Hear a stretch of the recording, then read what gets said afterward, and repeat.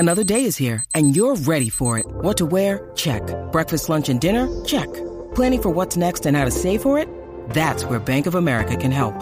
For your financial to-dos, Bank of America has experts ready to help get you closer to your goals.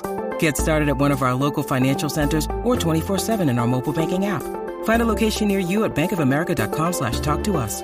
What would you like the power to do? Mobile banking requires downloading the app and is only available for select devices. Message and data rates may apply. Bank of America N.A., member FDIC.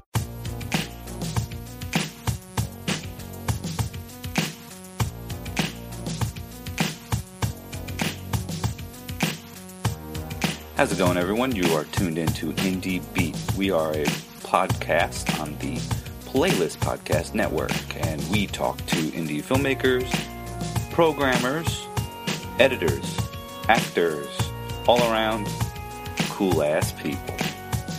So, today I have, as a guest, filmmaker Patrick Wang, and without further ado, let's get to the interview. Patrick. Hey, Chris. We're finally here together.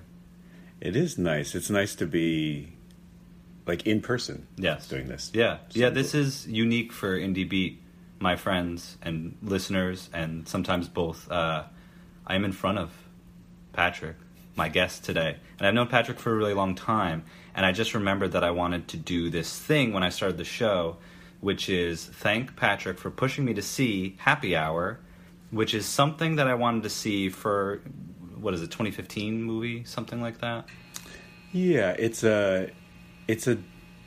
I get lost because it's just it gets released differently in different territories. But yeah, I think that's right. It's a few years old. Right. So I've wanted to see it for a while, which is, kind of standard, where it's like I kind of put off things. That happens. And I do that. But I was like, I had a chance to see it. It's really wonderful. And it reminded me a lot of your films, too, in a very good way. And I love your films, and I really, really loved that. And I was happy that you pushed me to see it. So thank you. And people, please see it. Amazon Prime if you have it.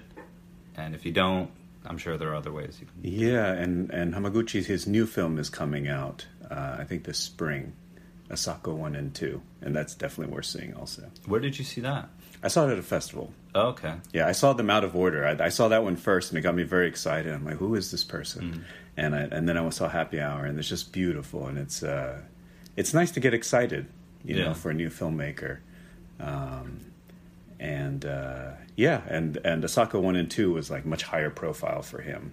And so I hope that means that it'll get easier and easier for him to make films so that we'll get lots of them. Yeah.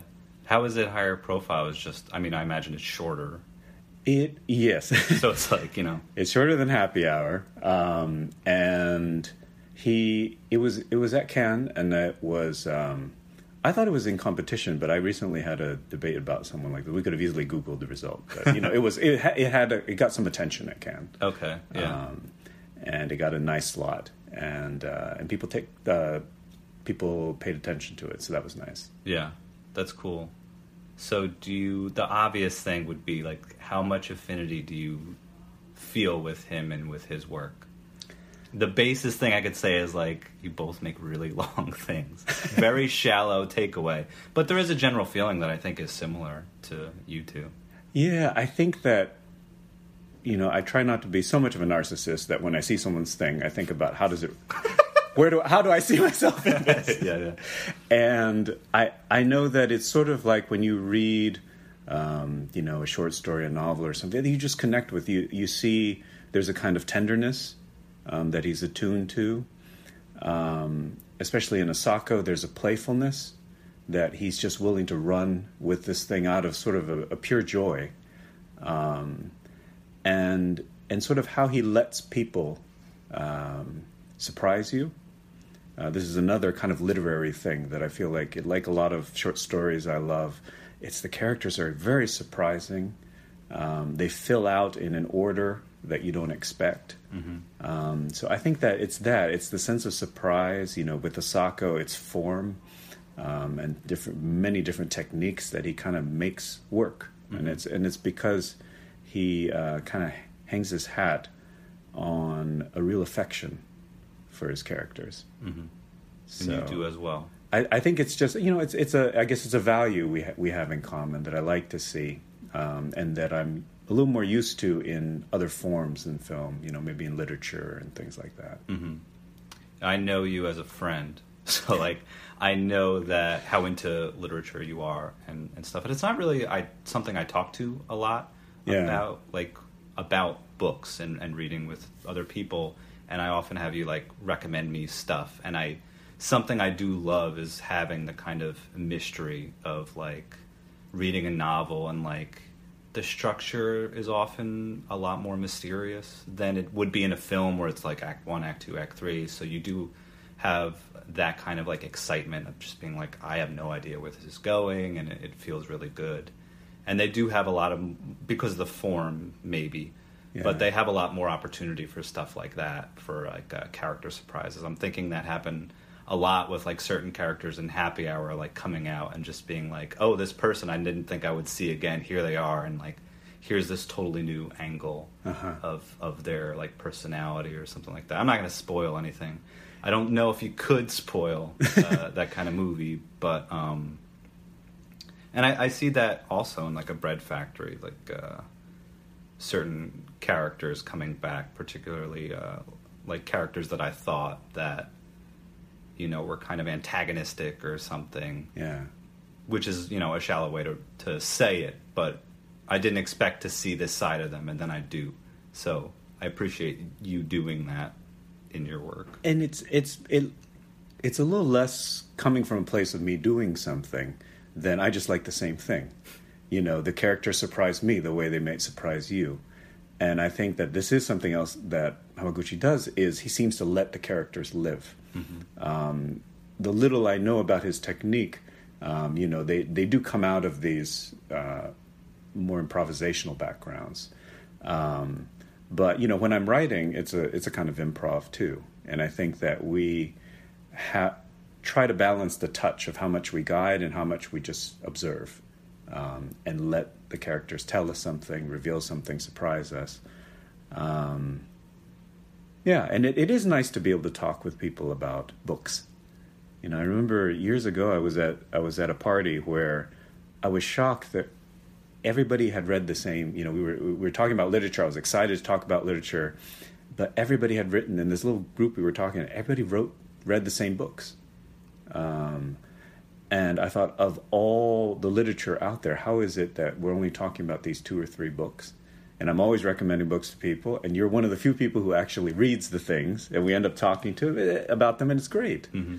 And it's also about the conversation that happens, because I have, here in this stack somewhere, I have a friend of mine, his kid has just recently gotten very much into reading. And so I asked him to recommend a book to me, and because I'd like to talk to him about them. And so he recommended Spy School. So here I finished Spy School, and I'm going into Spy Camp. It's good? It's great, and it's great for us to talk about them. So I do love books. It's interesting. I'm like, this is not how I start the show. But I have like these things, and it's like, again, we're friends, so like I can kind of... I think this is fun to listen to, but normally I would get into like your background and bring people. But we're going to get there, because I have 2 things I want to... Well, I might say something, which is that, I also have trouble talking about background or influences and things. But that might be, what we've been doing may be very reflective of sort of how things influence me and how things come together in my life. It's not in a straight line. It's usually from some other thing. Yeah. But it ends up having a place in film, so that by the time we finally get to film, it's influenced you, and you've taken your lessons from those things, but you never intended to. Mm-hmm. It's just life and curiosity and interacting with people.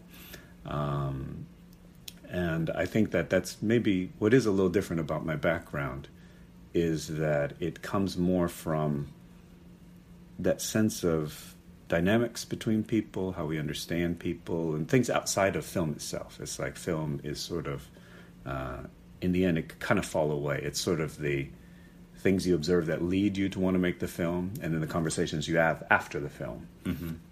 And it's sort of just this intermediary between those two things. It's interesting. I was thinking about when we were talking. I might have lost one of the points, but one of the other ones as we were talking, you mentioned that people had all read the same books. And when I was preparing for this interview, I was very happy.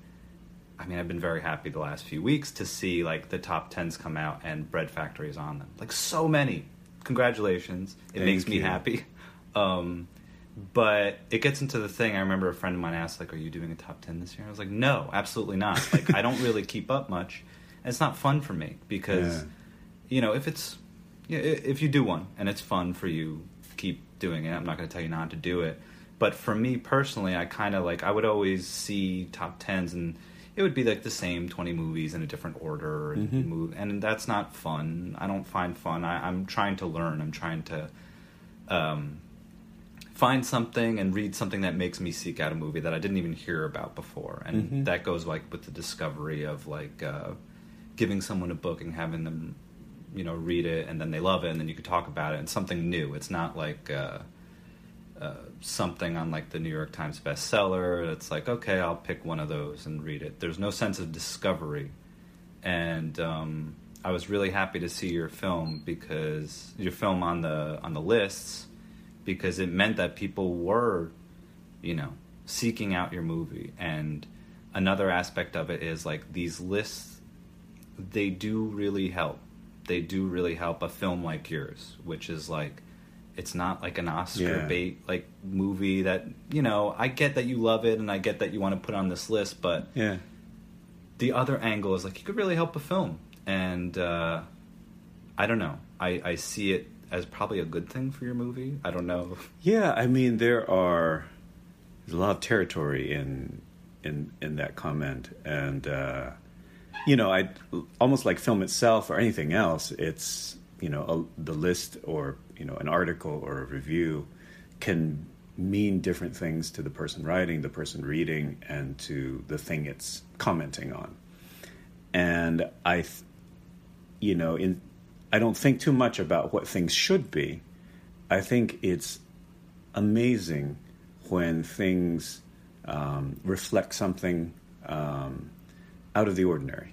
You know, for example, I care less about if a review is good or bad than about one. I think it's wonderful when reviews can help me understand the film and what I've done or how it might relate to other things, or when they recommend other things that films I haven't seen, that I'm like, oh, okay, that leads me off on a point of discovery.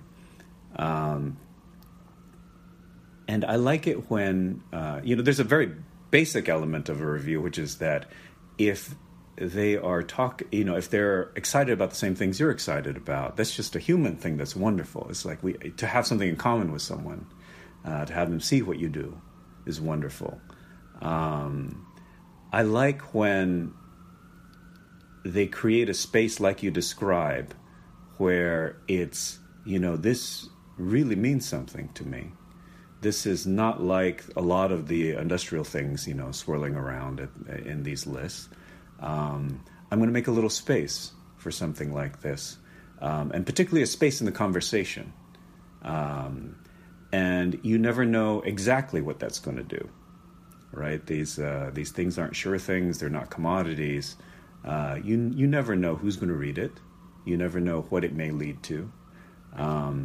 My experience has been that they do help in ways, and in ways I may not ever know. Someone books the movie, they don't necessarily tell me it's because they read X review or they saw it on this list. But I think in general, it really does open up a space that, nothing else has been pointing us into, which is the film conversation. And that space has been opened up by these critics, some of them who have pretty big platforms and are using them to help in a film that, doesn't doesn't add anything to them. There's nothing sexy to attach yourself to in including this film. It's just merely that you actually feel something for it, and I think that's incredible. Yeah, that's what I always dreamed that would be, and like what kind of service that would give. That's just, it's not always that case, but no, and it doesn't always have to be, and it's just really wonderful that it can happen from time to time. I think what is discouraging is when there's none of these spaces. And I've been very impressed with things that are designed to create those spaces, and when they're maintained for a while. And I'm partial because the Independent Spirit Awards have been good to me, but they are by design. We'll talk about certain types of movies that everybody's talking about, but we're going to create these particular categories or these little spaces. We're going to have it open for a certain type of, a range of submissions, and we will have certain policies for how the committee watches all of these that lets the things that fall through the cracks kind of have a space. And so it's very hard to design those spaces as a matter of policy, and then it's very hard to keep to them, because they're not appreciated. And so that Film Independent has kind of done that over many years, and nobody gets it right all the time, but like the fact that they've sort of been able to maintain that space, that a conversation about certain films, and I do this every year. I watch all the screeners, and there's almost always one or two films that just I've heard nothing about, and I would not have heard anything about, but for what Film Independent does, and sort of focusing a little attention on them. Yeah. So, speaking of focusing attention... Are we getting to the first question now? So, Patrick first began his filmography, his film career. He made a film called In the Family. And could you give us a brief pitch of that? People haven't seen it. And tell us how that kind of came to be, because film isn't really your background, so to say, as in like I went to film school and here I am, like you didn't have that. So how did you get there? I had started in theater, and first as an actor, and I started a theater company with my partner at the time, and that's when I started producing and directing. Mostly because there was nobody else. We couldn't afford to hire anyone else, and so as it often goes, you find yourself with all these new roles to learn. And I liked it. I liked the directing. I was a very different director then. I think as typical of a lot of young directors, you had very specific ideas of what you wanted to see, and I was, micromanaging every detail of performance, of design, of everything else. And I couldn't keep that up. It was very hard work. I'm amazed people who can run their theater companies for decades. I couldn't. A couple years and I was out. I continued to direct a little in theater. I moved to New York and started acting here, in plays, TV, films, and like a lot of actors, sort of between jobs, you just start writing. And somewhere along the way, I wrote a script that I thought I would sell to someone. Someone else would make it. I enjoyed writing it, and then my father got very ill, and it was a script about fathers, and I suddenly really wanted to make it. I thought, I'd like to leave all the plays that I had done. They vanished. You can read reviews, there's scraps of evidence, but the thing itself is gone. And I thought it would be nice to leave some work And so I'm like, okay, I will make this film. And I eventually became director because, again, out of couldn't afford to hire anyone, and a sense of protection of, as often goes in a lot of these conversations when you're about to make a film, all the interesting things about the film are on the chopping block. And all the cliches you manage to avoid, they're the first reflex of any conversation. And, so out of these sort of dual goals, one was to have this view of fathers come to life, and two, to protect it. I sort of became a filmmaker. Was that your question? Yes. Yeah. Even if it wasn't, that was great. You talked a little bit at the end about something that I really like about you, and it's something that I kind of struggle with myself, where it's just like doing something and sticking to your guns and kind of deflecting pushback and really like pushing forward with the idea. Like, you have a lot of courage and confidence, and you can see that in the film. For those who don't know, the film is roughly 3 hours. Yes, 2 hours, 49 minutes. Right, and people told you to cut that. Oh, yeah. Yeah. You don't have to use much imagination to know. Yeah. People to this day are still telling me to cut that, to cut every movie. And I think of it as, definitely I don't think of it as courage. Because I think courage is more, if it's anything that looks like that, it's a consequence of other things. And that it's pretty simple to me. It's that I fall in love with something in the films. That thing they tell you you're not supposed to do, but I think is essential. If you're not going to love your film, who is? And so I fell in love with certain things, and to the point that I could not hurt them. And I think that maybe that's all it takes for a certain kind of courage, is that you just have to let that love live, exercise it, and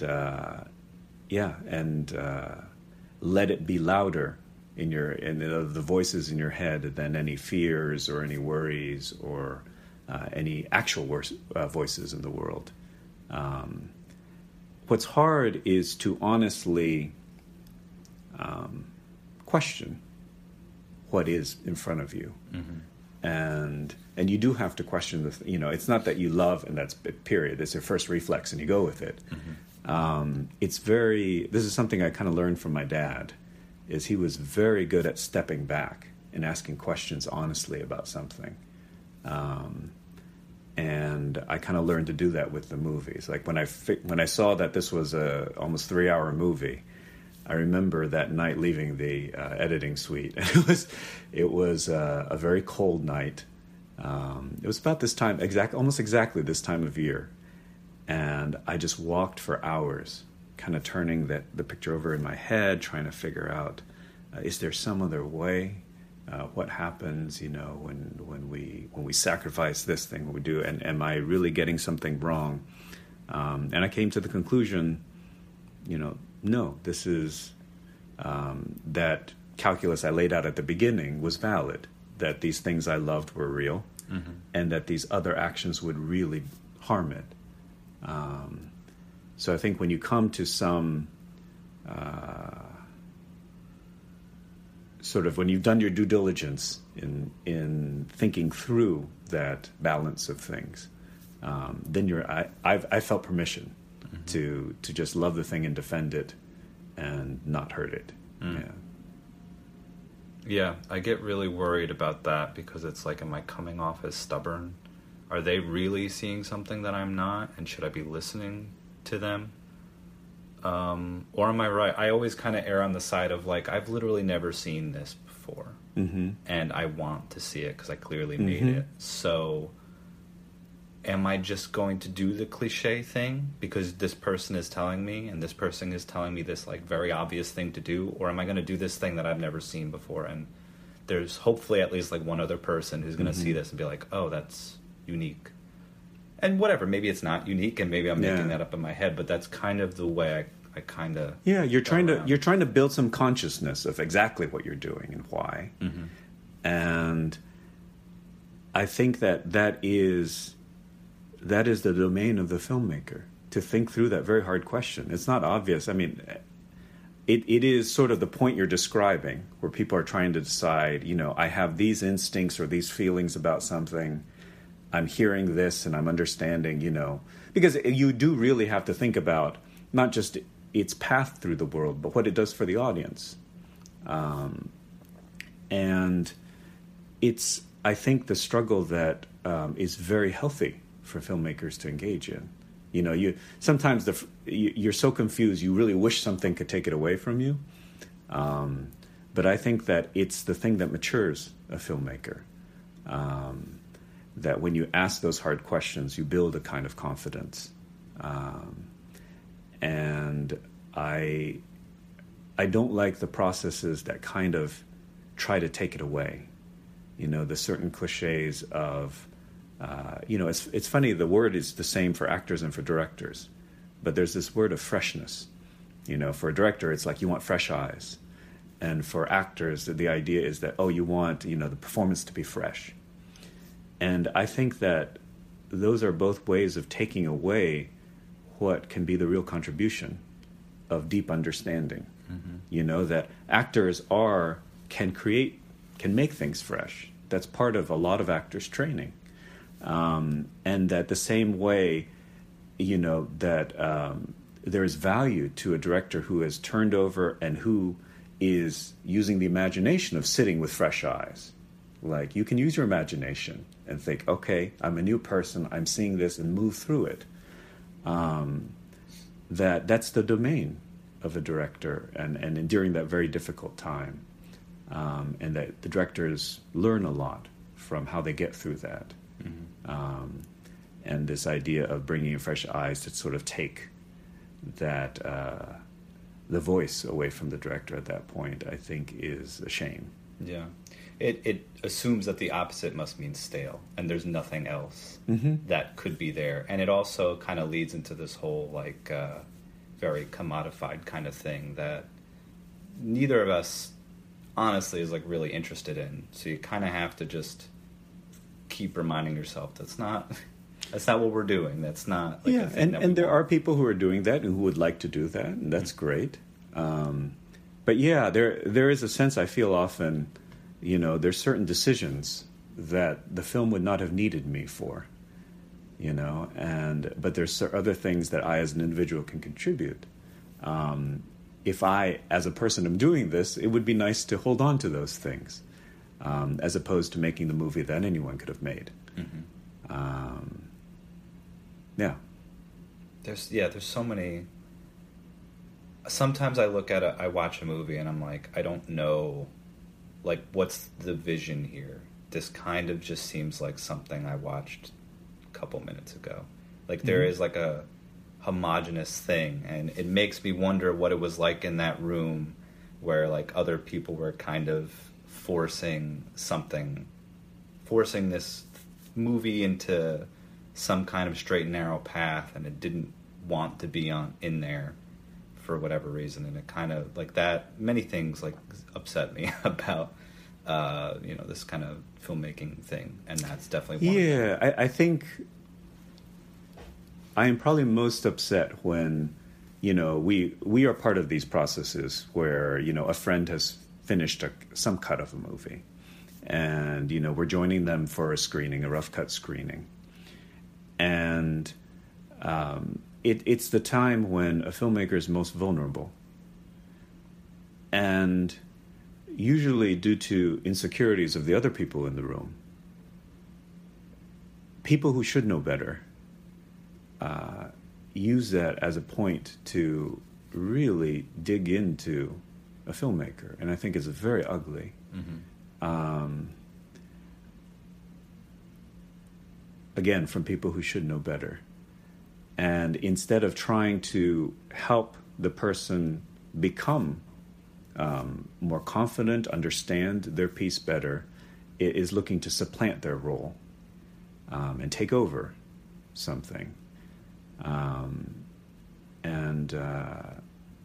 I think it's very ugly, and I feel very bad for, particularly in the independent sphere, and in this world where we're trying to make more personal things, that we have that step that is in the way.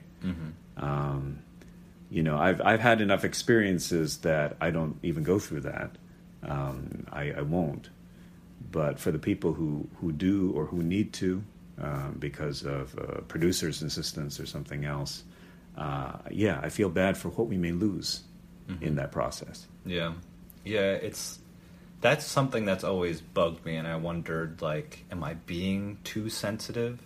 Am I taking it too personally? And then I've kind of, like, talking to you, because we have, like, kind of similar views on this, but that's helped me, and I kind of, like, distanced myself and looked at it, and it's like there's a way to kind of see where someone's coming from. But at the same time, it's like you're talking to other filmmakers, and you can kind of figure out who is just making your movie into theirs. Who is saying, like, oh, you should do this, and then you kind of know what movies they like or that they do, and it's like, well, I'm not doing yours. So how can I use, like, my feelings are getting hurt. I'm feeling like, I'm bearing everything, and you're kind of just trying to remodel my film in your eyes. And that's not really helpful. Well, part of it is also natural. We know ourselves best. Our instincts are ours, and they show up in a lot of our commentary as well as our work. I think that, again, the thing you're talking about of how people deal with the vulnerability of a person at that moment, I think is one thing. I think there's also a dose of humility that's missing. Which is, any film of moderate complexity, it is almost impossible to know certain things about how it can be rearranged. For one, that moderate complexity means that having watched it once, I say that, with the caveat of having watched it once, you can't know certain things because you haven't in your head moved all the pieces around. You in your head don't know the catalog of footage that's available to you. There's so many things you don't know that I think it should, at the very least, give you a little humility in how you make your commentary. That you don't use these very harsh words that, again, when a person is most vulnerable, I think is a little cruel. And also just a respect for the process. Like, that is the thing that makes you a filmmaker. It's not that you avoid. It's not everything but the hard parts. It's particularly the hard parts. That's when you learn the most, and that's when you strengthen the most your convictions and your views of things. So I get upset when that gets taken away. So back to In the Family, and this, we'll go off on the other two as well because this will fit. But you've made your first film, and you're ready to put it out in the world. What were you thinking? Like, what?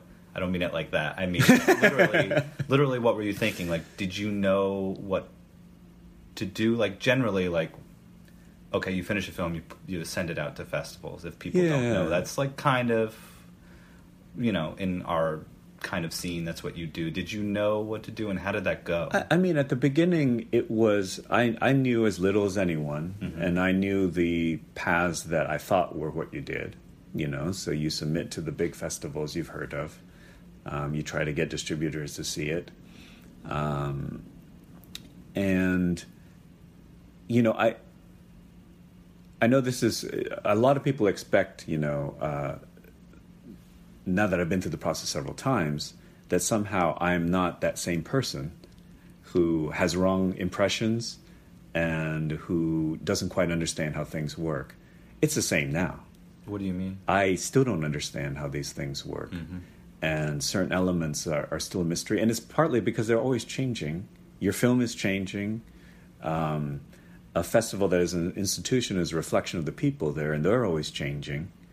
And so this question of what opportunities are available to your film is very much a changing thing.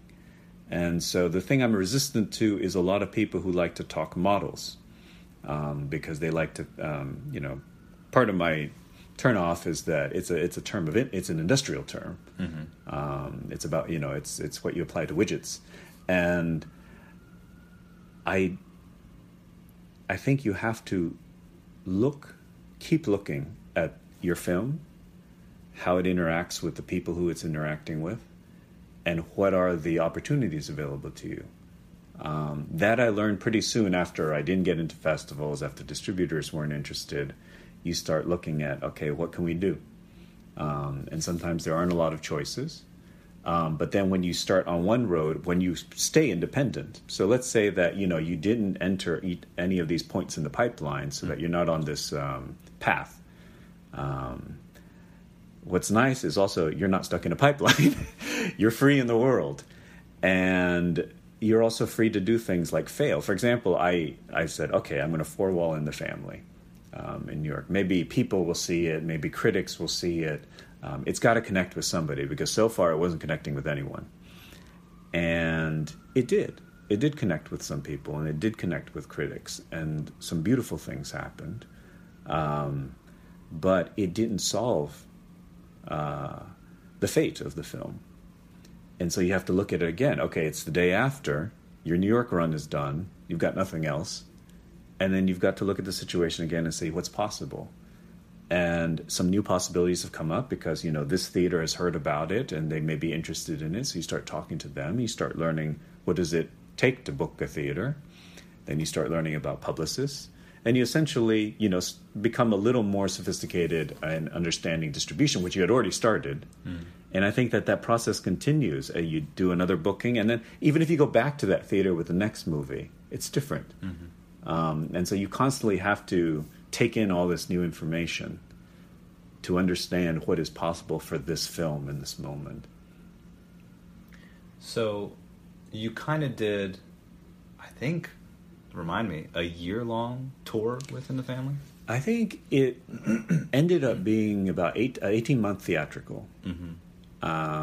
And again, it's not like on day one, you're like, this will be an 18-month tour. You just sort of think, how can it exist? And you look for ways. And so it did many counterintuitive things. For example, it came back to New York in a theatrical run a year later. And then because several publications didn't cover us before, we got all these new reviews because from the second run. We did the same thing in San Francisco. Mm-hmm. At the time, the publicist was awful, and we didn't get any publicity. No one really knew about it. And so I don't think that was a whole year later, but later we came back, maybe half a year later, and we reopened the city with a better understanding of how to handle the publicity for that town. And so, yeah, it looks very strange. But again, the real benefit you have is that if I had opened New York with my film and it didn't do well, the thing that people look at, the box office, was not good, a distributor might give up on it. Whereas you as an individual can decide. I mean, you don't have to. We've already covered in this conversation at least several times I've given up on things. So I'm all for giving up when it's the right thing to do. Mm-hmm. But if you choose not to, you cannot give up. And you can keep going, and you can keep calling the theater week after week and trying to get a booking. Mm-hmm. A lot of times theaters do need time. For example, with the Bread Factory, we just opened at the end of October. If we already had a digital date or something, early 2019, it would cut off possibility for a lot of theaters that had just heard about it. Their schedules are booked up for a few months. They can start looking at it in the spring. We would never be able to play those theaters if we sort of rushed onto digital. Mm-hmm. Yeah. You've done this tour within the family. You also did like a similar one with your film after Grief of Others, and you're doing it a similar kind of thing with the Bread Factory. They're all a little different. Grief of Others in the U.S. In the year after it was made, played a couple festivals. Open South by, not open, Yeah, premiered. Yeah. It played at South by Southwest, and so it played a few festivals in the U.S. It did not get any commercial play. I tried to do a thing. Again, it's you look at what you can do with the tools available to you at the time. At that time, Tug, the relationship they had with movie theaters in New York, you could get very low minimums for certain theaters. In a way that it was economical to try something, which was I tried to play on a weeknight once a week, thinking, one of the things we need is time for people to hear about it. And we didn't have any money, but I thought, okay, well, we're not going to invest in a publicist. We're going to see if people just show up for the love of it because they've heard about it. We'll work hard. And in the end, as many people came as would come during a week-long run, and we played one show a week for 10 weeks. And that was very interesting. But again, like this idea of the window comes and goes, those relationships with the theaters and that pricing of the minimums has changed, and so that is no longer a possibility. What I did do is I toured a lot of theaters in France. There we have it's the only country where I have a traditional distributor, and they set me up to go to all these wonderful theaters in pretty small towns, towns I might not go to otherwise. It was beautiful. Like, I remember there's one small mountain town I went to, which just had the smartest audience. It's a population of just a couple thousand people in this town. They're the most film savvy of anyone you'll meet. And it's because in town, basically, you have a cinema. Mm-hmm. And people come from the mountain, they come from their farm or wherever, and they go to the cinema. And they talk to each other about it afterwards. And they had a really great programmer. And that creates this sort of cultural stronghold. And a very beautiful thing and an inspiring thing. That kind of place inspired, I didn't know it at the time, but inspired a bread factory. Mm-hmm. One of the great things about sitting in front of you is I can give you this look that says, I got nothing else. Yeah. I thought it was that look, but then you started talking, and I was like, oh, he just said that. Yes, it's commentary on not having anything else. I just vocalized the look. Yeah. No. Yeah, I don't know. It's weird. It's like, so we've been at it for a while. We've submitted to festivals for a while. We've been rejected.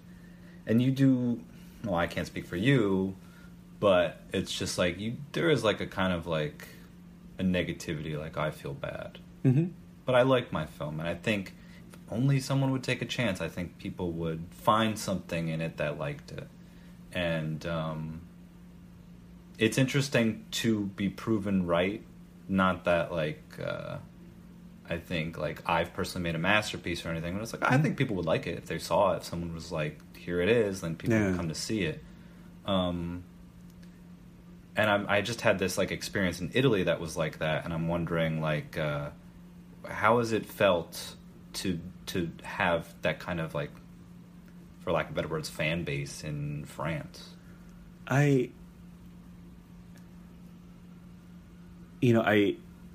was talking to someone recently about, we were arguing this concept that everybody loves an underdog story. Mm-hmm. And my view is that actually people love top dog stories that start as underdog stories. Yeah. Nobody really gets excited about the underdog that stays the underdog. Mm-hmm.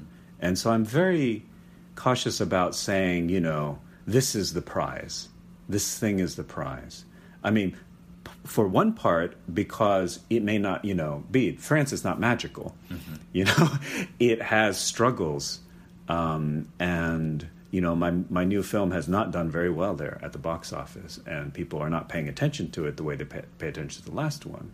And that happens for a lot of filmmakers, with much richer histories in making films and with much bigger profiles than I have. I think the thing that I'm most sensitive to is what you're talking about, that loneliness. Again, people make, some people make films because they want to talk about certain things. They want to communicate something. And not only is no one listening, no one's talking back, that's heartbreaking.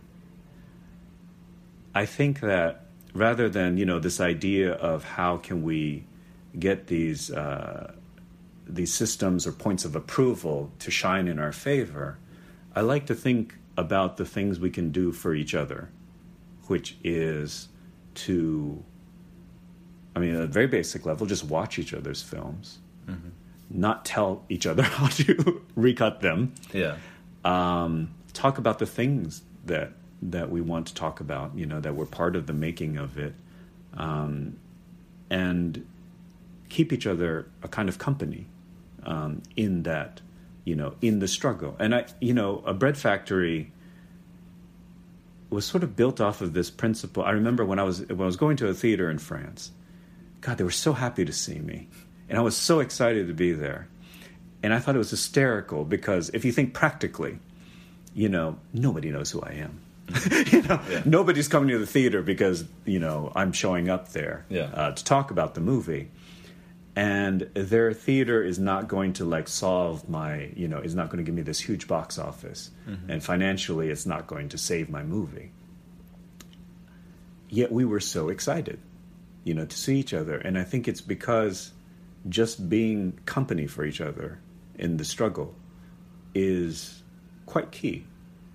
And maybe in the end, it may be more important than anything else. And it's also the thing that we have the power to do for each other. We can't move these systems and these institutions ourselves, but we can be good to each other, and we can be company for each other, and we can be audiences for each other. It's so weird. I do have a lot of friends who are filmmakers, and they do provide that. But I will say there's a startling amount of people where it's just very individualistic, and there's not that kind of support.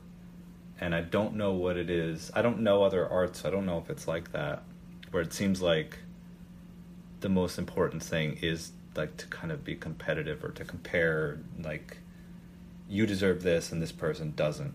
I feel like I see that more often than I should. I think it's very natural instinct. I have it a lot of times, but like a lot of natural instincts that you shouldn't exercise, or you should try to exercise some contrary action to. I think that those are, and as a matter of industry, and as a matter of superlatives, just the language we apply to a lot of films, that we get plenty of exercise in that. It's sort of the way we get plenty of exercise in our capitalist impulses. Mm-hmm. I think that what happens is we have to choose and remember to exercise all these other things, which are often less about what we demand of the world, and what we want from the world, than, again, what we can give, and our responsibilities to each other. That I think that one of the things I think is great about talking about things like this is, this post, and I'll hear from somebody, and who is in that kind of lonely place, and you just get to talk to them, and be that company that we were talking about.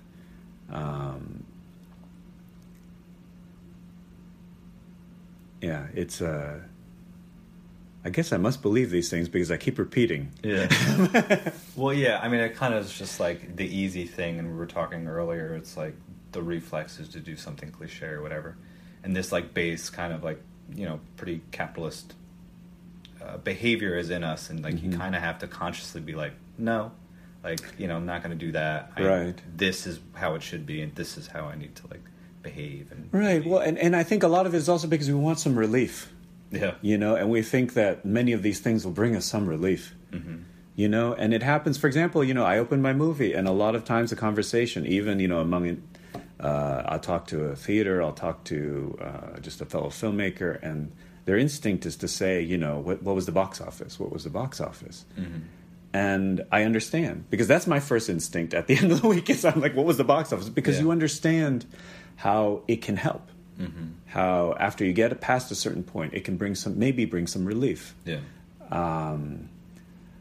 But yeah, it's you can't just talk about all the other stuff, right? You can't just talk about, aesthetics mean something. These principles mean something. You actually have to live them and exercise them as much as you exercise all that other stuff. And I find all of this in your work. I find this kind of you exercising these things through your work, this kind of this empathy, this kindness, and stuff like that. And I want to lead into your new film, A Bread Factory, which is 2 parts, and also Grief of Others also had which is your second film that had a recent run. Do you want to pitch both of them or one of them, however you want to do it? I'll briefly describe them. Sure. The Grief of Others is based on a novel by Leah Hager Cohen, and who was a friend of mine for many years, and it was wonderful to work on an adaptation. It taught me a lot. It was a little more experimental than the other films, but it taught me a lot about information and the order in which we learn information about people and how we can come to our understandings about people. And that helped me make A Bread Factory. I think there's a very clear lessons I took from both my other films that informed how A Bread Factory was made. And A Bread Factory is, like you said, it's a 2-part film. Each part is 2 hours. And they tell the story of a community arts center in the fictional town of Checkford. And sort of there's some changes to this town in gentrification and other kinds of forces at play, and where people's attentions are being pulled. Mm-hmm. And it's sort of, how does this place survive, or if it will survive?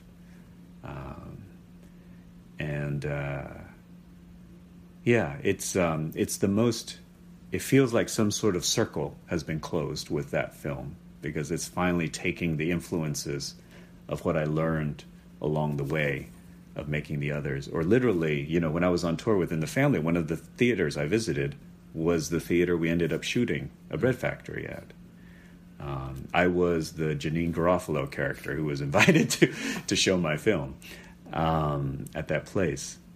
And it also, A Bread Factory, because it is a community space, they are doing a production of a play.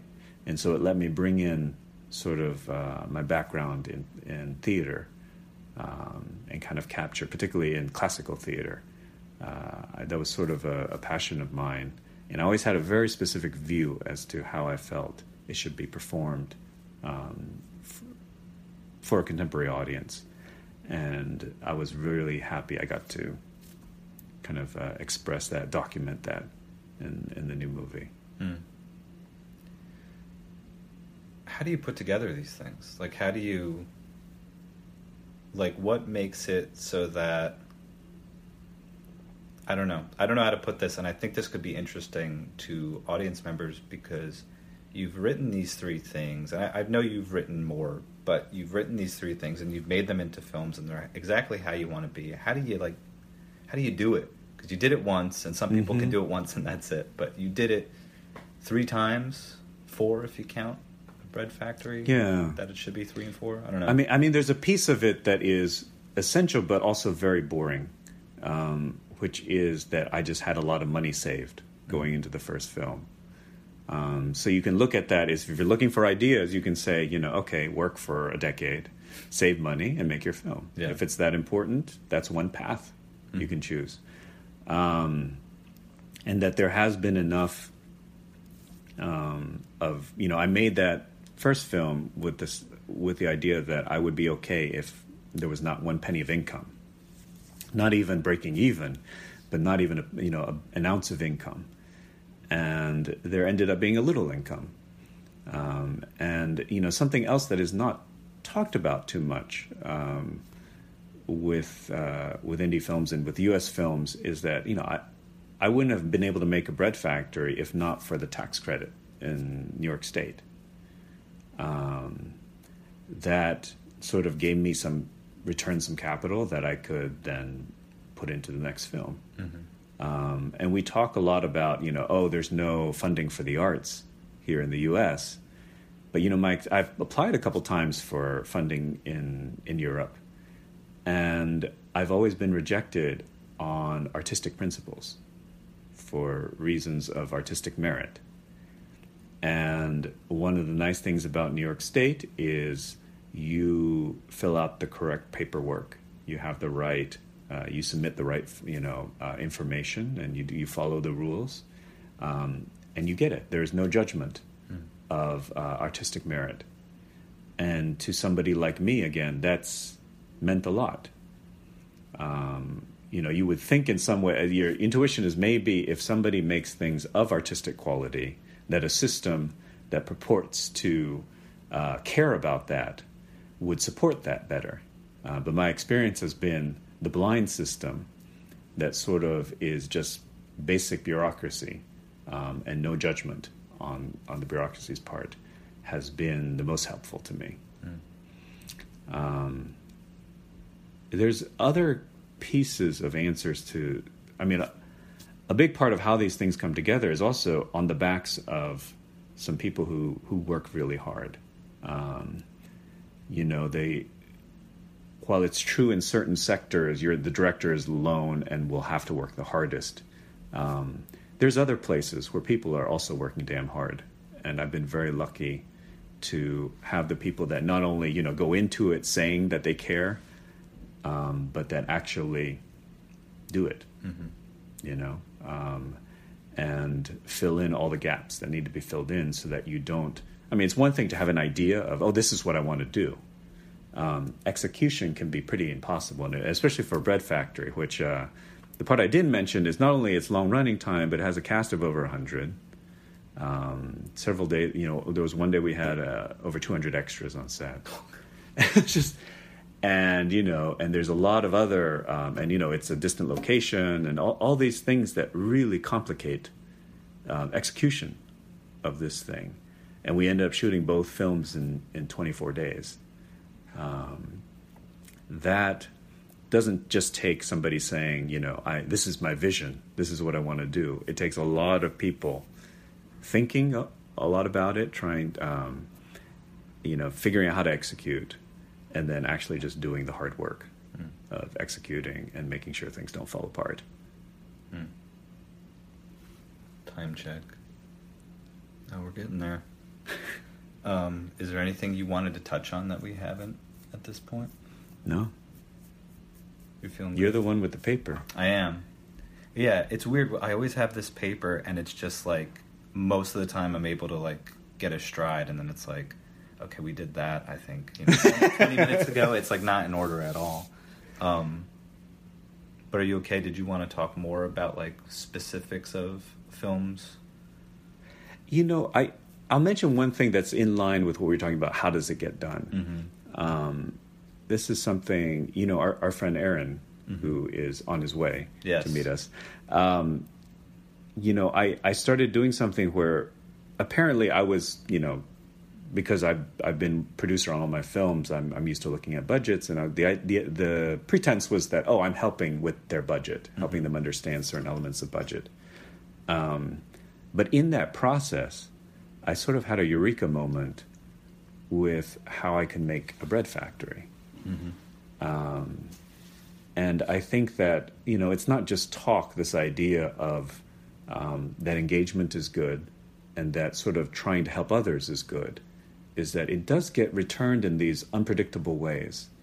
And if I had not engaged in that, then I don't know that the movie would exist. I would have been stuck thinking I need this budget to make the movie and never being able to get there. Yeah, I think we often, I want to say, in this country, in this society, I could be wrong. It could just be worldwide, but we often, like you say, I think people do operate that way, but they operate it. It's like that's like first priority. How does this help me? You know, as opposed to like, no, I'm helping this person, and it just helps me, and I don't even know how, but it does. And that's the kind of, if we go really back, that's kind of what we're doing. Like we read a book, don't know like what this is going to do, and don't know where I'm going, but I find the joy in it, and that's what I want to see in movies too, and that's how we make movies. And it's it's a thing to exercise. Like it's not natural to me. It's a thing I have to remind myself to do. All morality is an exercise. You know, it's not some inherent thing you're born with. And when you say, like, you see these things in movies about, you know, what can make us better, I make these movies because I'm learning those lessons too, and I'm trying to remember that, and I'm trying to exercise those things. Yeah. I mean, I think that was what, going back to books, in not Cassavetes, it's the other Casanova, different memoir, in his History of My Life, you know, he was talking about morality, which may not be the first thing you'd expect, but it's the thing I really remember. And he was talking about moral people that he had met in his life, and he said there was nothing fundamentally different about them than the fact that they just exercised their morality. You know, it's not that knowing right, wrong, this, that is meaningful or not is a mystery to any of us. It's just actually exercising. And that's almost like, you know, you bring it full circle to one of the early things you said about discovery. It's a mystery, the kind of work it takes to discover. It's just that it's work. It's not convenient. But if it's a value, then you have to do it. You have to invest. And like many things like that, of virtues, you just get in the exercise. You get into shape. And I found that with reading. You know, it's like you get into that place where you can get lost in a book. You get better at it. You read faster. And you are also more willing to sort of jump in and follow someone in this direction for extended periods of time.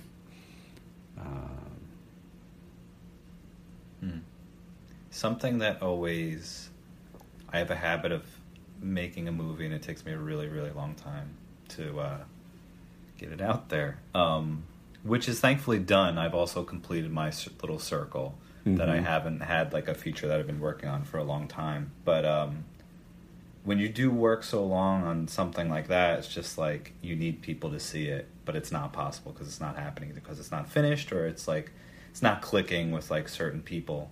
And I've always been one to just be like, get it out there. I don't care how you see it. Just I want it out there. I want people to see it. And you are very particular about how you have your movies. So is like In the Family is available digitally. Yes. Is Grief in France? In France it is. Yeah. But not here yet. Part of that is it just had its its commercial release last month. I know this is also one of those things that from an outside it may seem very particular. Yeah. But it's more, I have no. The thing that concerns me is the life of the film. And one of the reasons I don't rush to digital is not because I think digital is awful, although there's some things about it that are awful in terms of how, the form in which people view the movie. But I think it's more that, that's the end.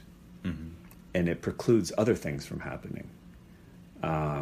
And including these screenings and these bookings that I'm talking about, when I was describing the timeline of a bread factory. And so I think that it is, I don't want to go so far as to say it's giving up, but it does assign a kind of end.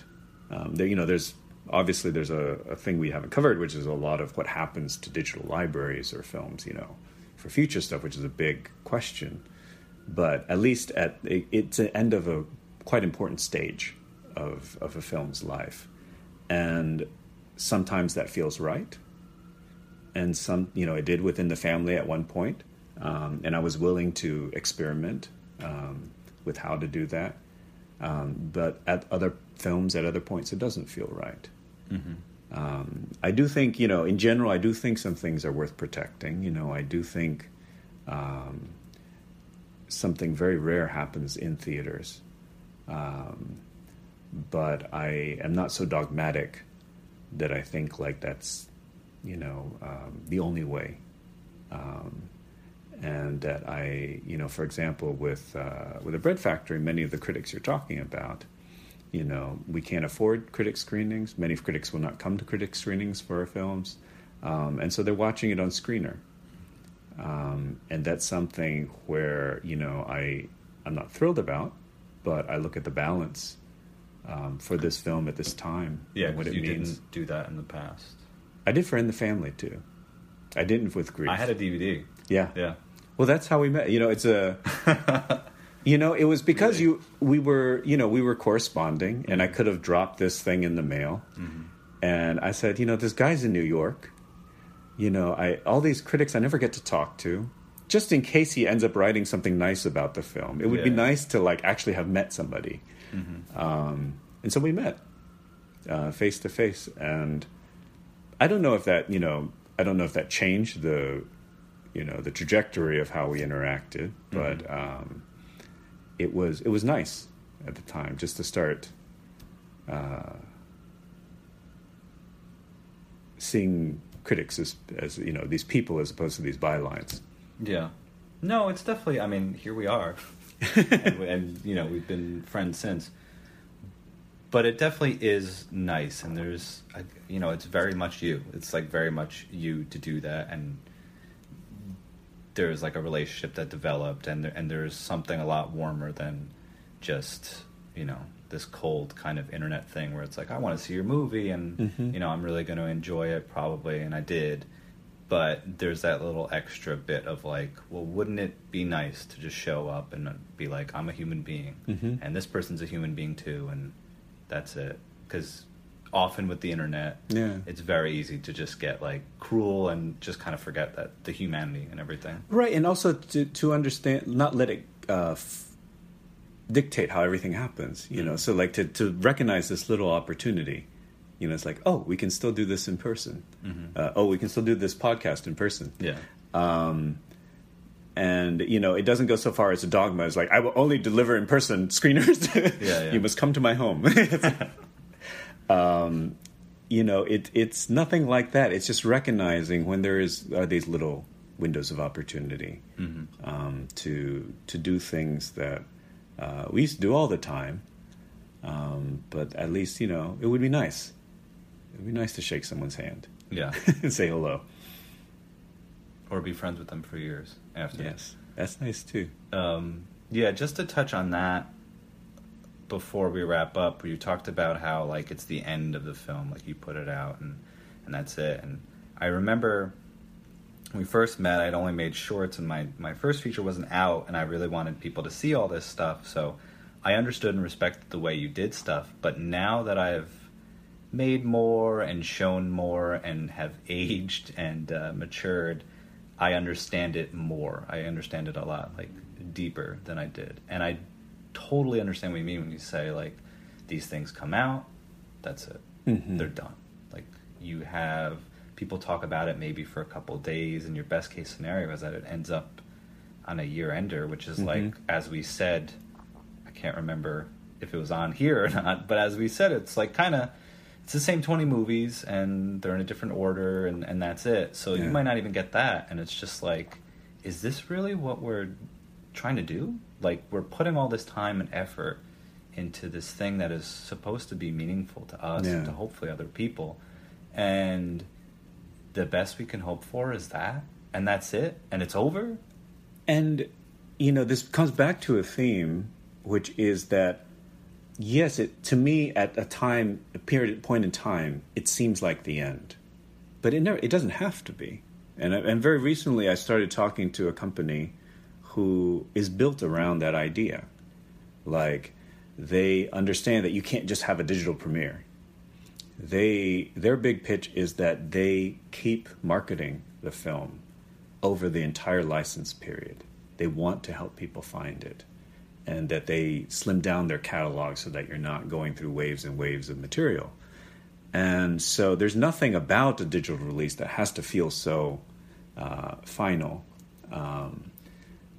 And I think that that's the piece of the future that is exciting, is not really a digital salvation, but, how do we use this tool in ways that sort of address these problems we're experiencing right now, which is this, sudden decay of relevance for titles.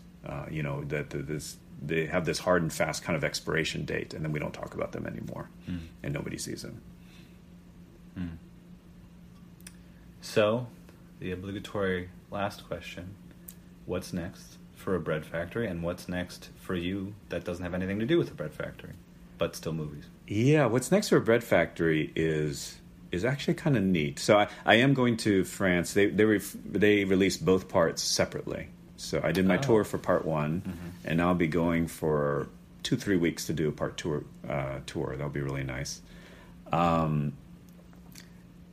Because the film is about community arts centers, we've been hearing from a lot of, community art centers that are cinemas, or community groups that find that aspect of it very interesting, and who are engaged in, or communities engaged in these kinds of struggles. That's been a really nice thing. So, a review may not bring people into the theater, review comes out on Friday, it doesn't bring them in by Saturday. But it has this kind of reach across geographies, and if you give it a little more time. And so I'm looking forward to, first of all, just talking to some of these places. They're really neat. And the people that move through them are really neat. There was one, I was out in New Jersey, Lambertville. I saw that. I was like, are we close to that? And we weren't. I never heard about it. Right? I never heard about it either, but apparently it's, a lot of artists are there. A lot of people love it. It's a wonderful place. But this theater is a courthouse during the day. It's a theater on certain nights and weekends. But they recently, had a capital campaign and really have really nice projection in there now. They have very interesting programming, that's kind of all across the board, that has some bigger movies mixed in with all of these much rarer things. And it's kind of created an excitement in the community that is just great to witness. So I think, I'm looking forward to just having more conversations with places like this, finding them, playing the movie there, and if I can, being there. So that's what's next for the movie. And so hopefully people, if you're listening to this and you don't have an art house and you don't see a screening on our page, that you'll just write us. Because some people have just been writing us, and then they end up organizing a screening in their community. Whoa, that's awesome. It is awesome. And it's awesome beyond the movie, I think, because it's a gateway for certain people that, maybe they had a film screening club that was, in their university or something, or that was, a little more modest, but it helps them understand, what if I book it at the theater? What does that take? And they learn something that they can then apply to other films. Is this happening more, or is it just me? Am I just, starting to pay attention to all this kind of stuff? Are you seeing more of these things come up? These, community organized things? It's very hard to say because I knew so little before and I know so little now, and so the changes are hard to understand. What I do see is that it's more than theory. There are these vibrant things happening, and that they come from individuals, which is a danger. The film gets into that as to how it's a danger when you just have these people powering it. What happens after you don't have those people anymore? But another thing the film looks at is there's new blood. There are new people that sometimes accidentally fall into these roles. But when they find they're very good at it, and that they enjoy it, it pops up and it becomes a very, very vibrant thing. And so I'm discovering them. I think part of that is definitely the nature of these movies, is inviting that discovery. But I hope it's on the rise. But I think one of the things is I like to make movies about things that are easy to miss. And I think this kind of activity, these kinds of places, are easy not to appreciate, to take for granted, and to miss. because they are very local. They don't. They're not the subject of news articles, and they're not, tourist destinations. But they are a kind of glue that keeps us all together. And I think it's good to see that and remember that. And what's next for you? For me, well, I have Spy Camp to read. Movies! I have... for movies? Yeah. I don't know. I really don't know. That feeling of a circle is nice. I never feel like... I make every movie as if it's the last one. And I take that pretty seriously. It's not just a thing to say. And so I feel like every time after a movie, I have to very consciously decide I want to make another movie. I'm not there yet. And I think that that's great. That's freedom. So that if you do it, you know that you really chose to.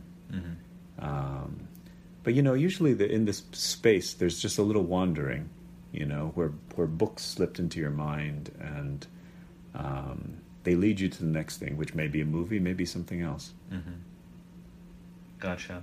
Well, always very inspiring to talk to you. I'm glad we finally recorded it, so now that everyone can listen to me get inspired and get inspired yourself. So thank you for coming on and doing that.